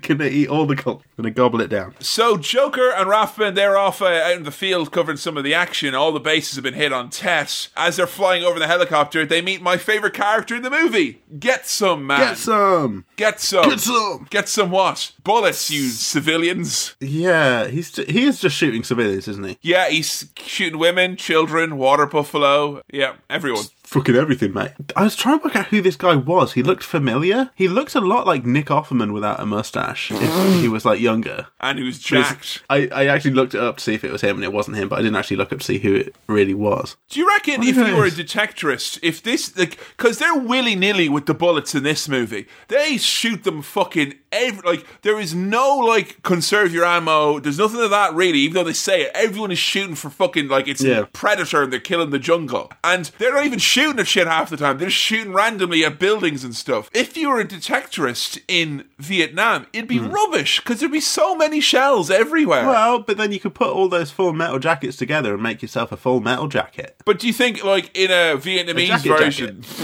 Like a Vietnamese version of the detectorist, like a bullet from an American rifle is the equivalent of a ring pull can. Like, it's just, they're everywhere. Oh, another bullet. Another one, like, you know. How many necklaces can we make? That guy, the Get Some guy, does say quite a cool line, which is, ain't war hell, like that. I'm like, sure is. Yeah, it is, because you're killing all the fucking civilians, you nut job, Jesus. You're very dehumanized, aren't you? Yeah, yucky. It may seem a bit like kind of par for the course now about seeing like kind of the horrors of war and whatnot, but I remember watching a lot of Vietnam movies because my dad loves fucking war movies. He loves war movies and he loves westerns. I'm watching shit like Hamburger Hill and some real, honestly, quite tedious war movies. Hamburger Hill. I know, sounds delicious. Don't go there. Don't go there. Okay. It is not full of hamburgers, I checked. I literally watched, Dad's like, do you want to watch Hamburger Hill? I'm like, yes. Yes, please. Yeah, yes. Yeah. Can we go there? It sounds like a film that would have all of like the McDonald's cartoon characters in it. Yeah, like Hamburger Grimace Hill. and Hamburglar. I'm like, oh no, the pickles are not that, coming is it? from the pickle drumlins. No, it's not. It's just a place where lots of war happened. But a lot of the war movies, particularly the Vietnam War movies, because of the bad press that the war was getting, Yeah. a lot of them are just simply quite, kind of, hey, feel sorry for these guys because the situation they're in is very shitty and it's very difficult, and that is very true to the experience. But very few people were willing to be like, hey, people are getting fucked up and there's some monsters fighting this war, and the methods of war are quite... I mean, you got napalm in that war as well, Yeah. This was quite, I think, shocking in many ways for some, and I know this movie didn't have a great reception when it came out, even though it came out in the 80s. I'm not sure if everyone was quite ready for their beloved Marines to be shat on quite so heavily.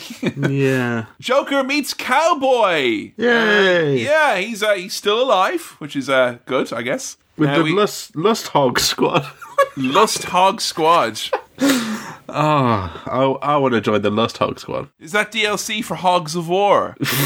The sexy hogs of Lust Hog Squad. Yeah. So the group you're introduced to, it's kind of like, hey, yay, camaraderie. Oh, there's a dead guy here. I'm not human anymore. Whoa, hey, look at you. Hey, I kill people. I'm racist, man. It's like, It's all pretty yucky, isn't it? It's like, you ever go to a house party, like, way, and by the time the can is opened, you're like, oh, this is not my scene. Get out of here. Like, you know, Yeah. these people are fucked up. They're so weird. All out city assault, and it's fucking shit because mines go off immediately. Yeah. Tough break for Handjob.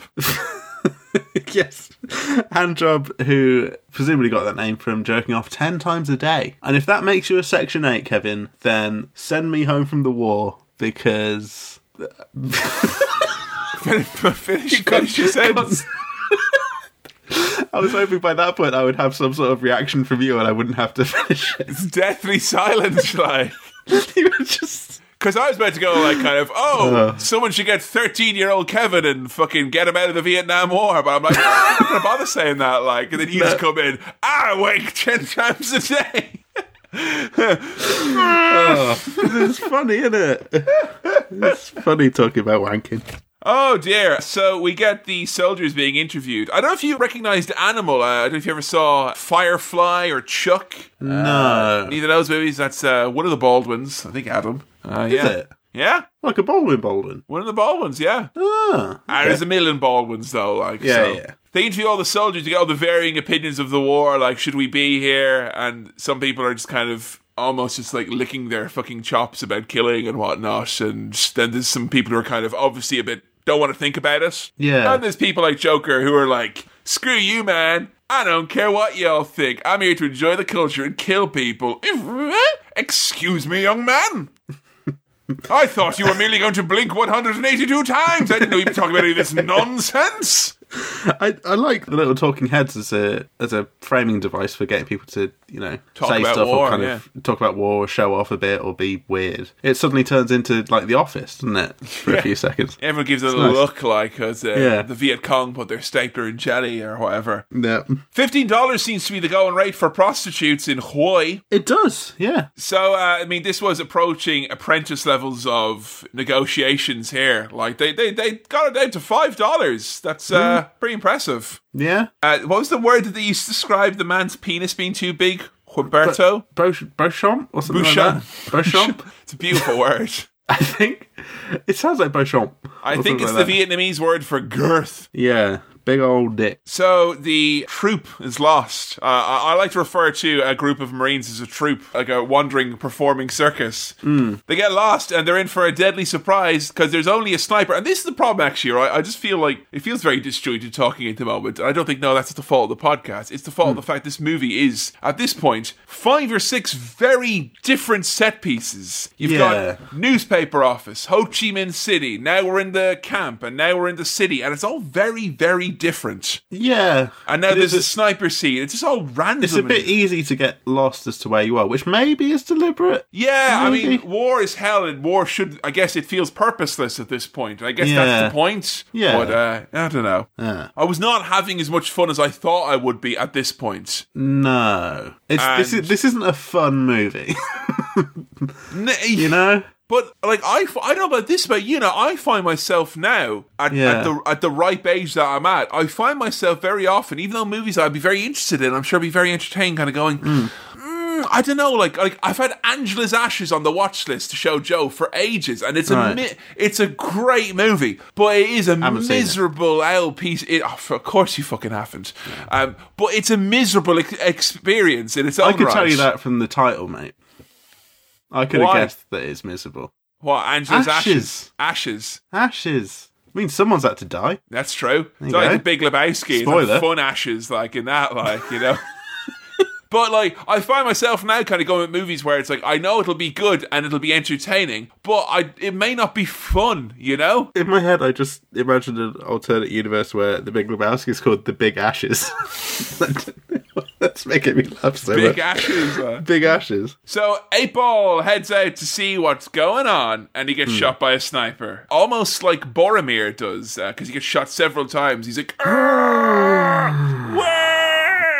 yeah. And why with Boromir? Do you remember about Boromir? Got shot by an arrow. Just, all I'll say is, to understand Faramir's arc, you really need to be going into Two Towers with a bit of Boromir knowledge in your back pocket. Probably got to watch the first one again, haven't I? Yeah, you should. Fucking hell. Or at least listen to the podcast episode. What, listen to you go,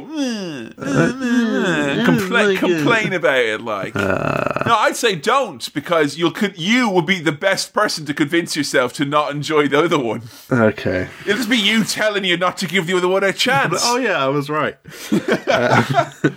Yeah, Cowboy, he'd recently become squad leader because the other leader died. Yeah, it's a bit of a theme here, like. Yeah, no, you're the leader.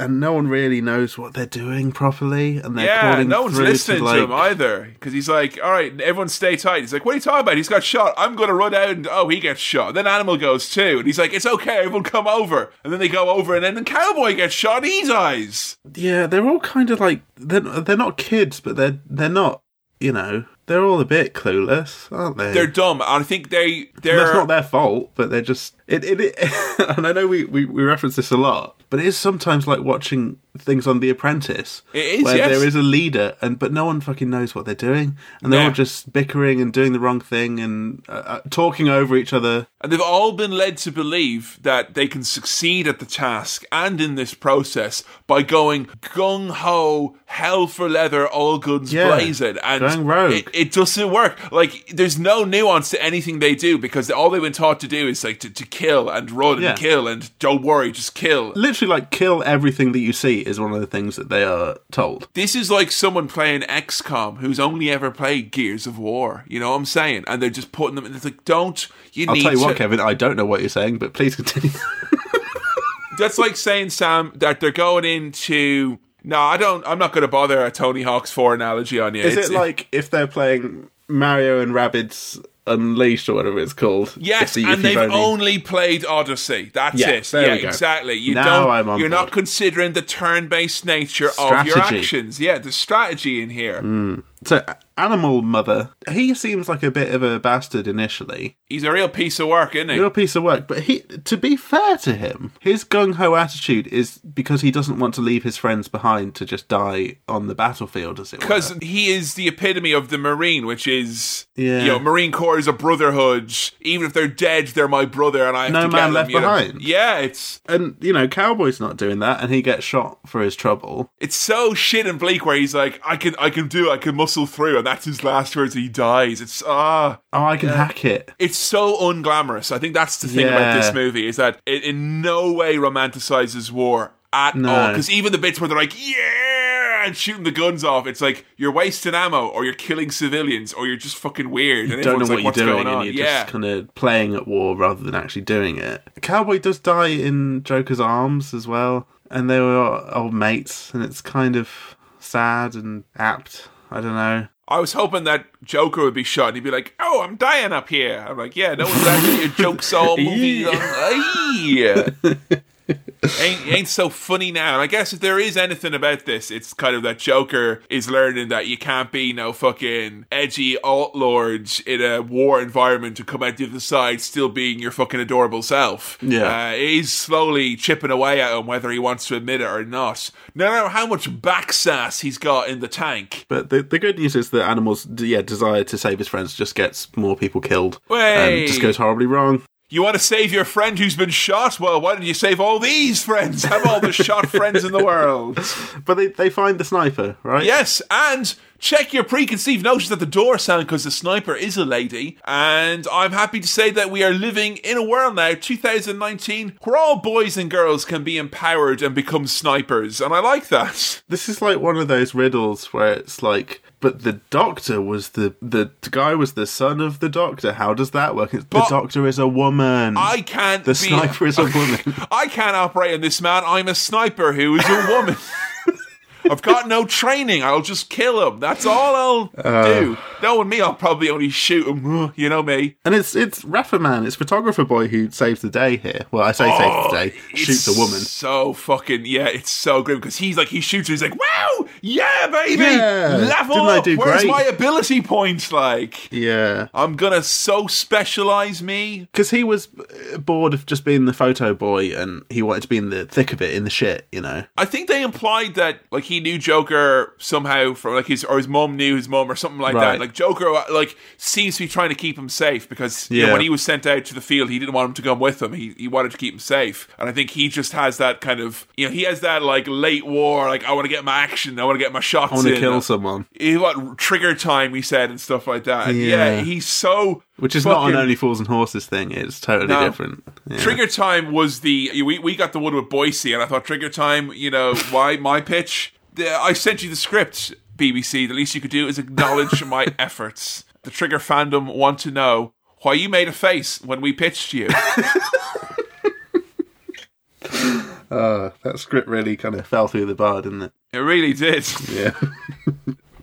Joker and Animal argue about what to do with the sniper, who is praying and then muttering the phrase "shoot me" over and over again. It's fucking horrible. The music is jarring. This bit reminded me of The Shining quite a lot in terms of that music that gets under your skin and just gives you the fucking heebie-jeebies. Joker doesn't want to leave her there to die. Animal kind of doesn't give a shit. And he's like, well, if you want to not leave her to die, you waste her. And I didn't know wasting someone, as in, killing, was a phrase used in anything outside of the Grand Theft Auto series. Well, she's in the Warriors as well. Oh, yeah. I want them alive, it was if possible, thing. if not wasted. So when Joker does shoot her, it's like, you don't even see her. It's all in his face, the whole shot. And, like, he doesn't even, like, react. It's fucking, he's not himself anymore, Is that his first kill? I think... No, maybe? It's implied that he's been at conflicts, but he's always been a press guy, so this will be his first... He's shot at people. But not killed them up close, He may have killed someone, but confirmed kill, this will probably be his first. And he rounds off the movie as they're singing Mickey Mouse songs, walking out of the city. I'm in a world of shit, but I am alive and I'm not afraid. So even Joker has become his own form of killing machine. Yeah, we get a little bit of like reference back to Private Pile in that final speech, and also in the Mickey Mouse thing. I think, and I'm probably looking too much into this, but when the drill sergeant kind of bursts into the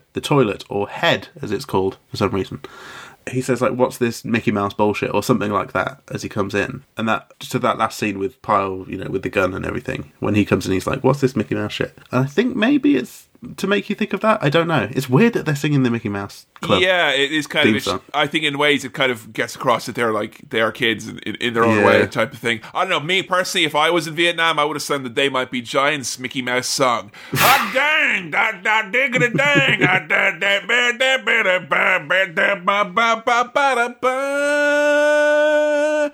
Sam, how did you like Full Metal Jacket? Hey, it was a game of a third and 2/3, wasn't it? It was not a game of two halves. No, at the end of the day, it's tough because I was extremely. I feel like I'm kind of copying off the opinions of people that I've seen on the internet here, but I feel like I was extremely impressed with the first bit and less interested and engaged with the second bit.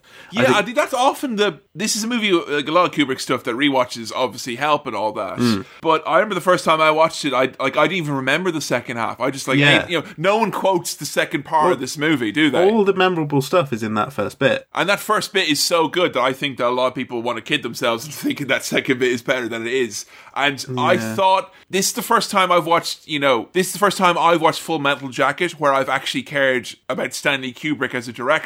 And actually would be able to kind of go, oh, that's the type of a thing that he would do. Because when I watched it before, I didn't give a shit about directors. It wasn't something I was interested in. And I'm a bit interested in the old Stanley Kubrick stuff, particularly after The Shining. And I was trying to keep my eyes peeled for like loads of kind of bits and bobs. And surprisingly, there's not a whole lot of there is some. But there's not a lot of like essay work or symbolism or hidden meanings. There isn't the dissection of this like there is of like every other one of Kubrick's movies, it seems. At least not on face value. I couldn't see as much stuff that you would be able to really dive into and concoct all sorts of theories about. It was kind of presented as what it is. It's a war film. It's presenting the kind of grim realities of war. Is Vietnam, like, not part of the cultural zeitgeist anymore? Because I hazard to think it's not. If you think back to The Simpsons, you know, Principal Skinner, he was in Vietnam. Like, it permeated a lot of... Like, I remember in The Wonder Years, you know, his brother gets shipped off to Vietnam. Like, there's a lot of Vietnam stuff I remember from my childhood. And, like, I bet if you grabbed, like, a 17 or 18-year-old and went, yo, Vietnam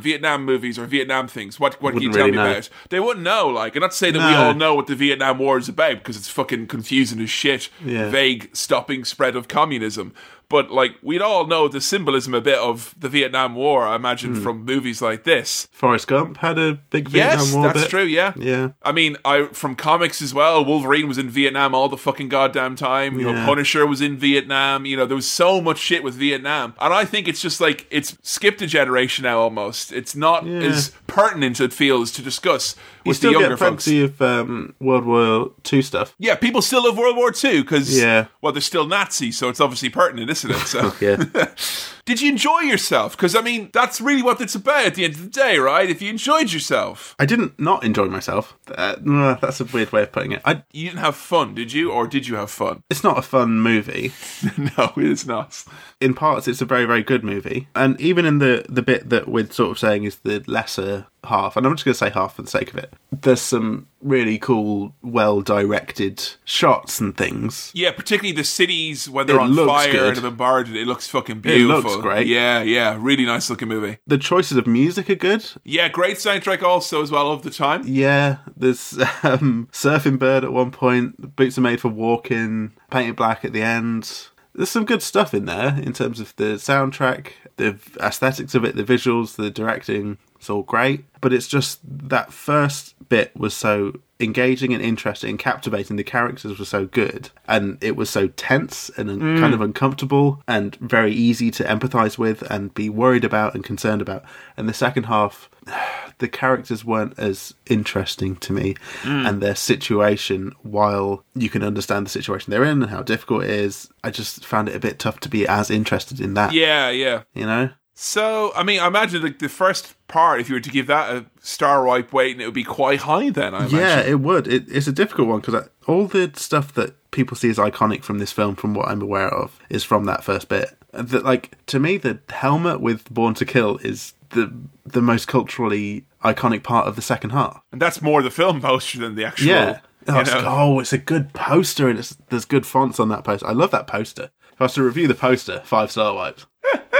Fucking great poster. It's very, very interesting to see how you've gotten on with this, and I'm very interested to see the feedback from this. Yeah, I will need to press you for a star wipe rating, Sam.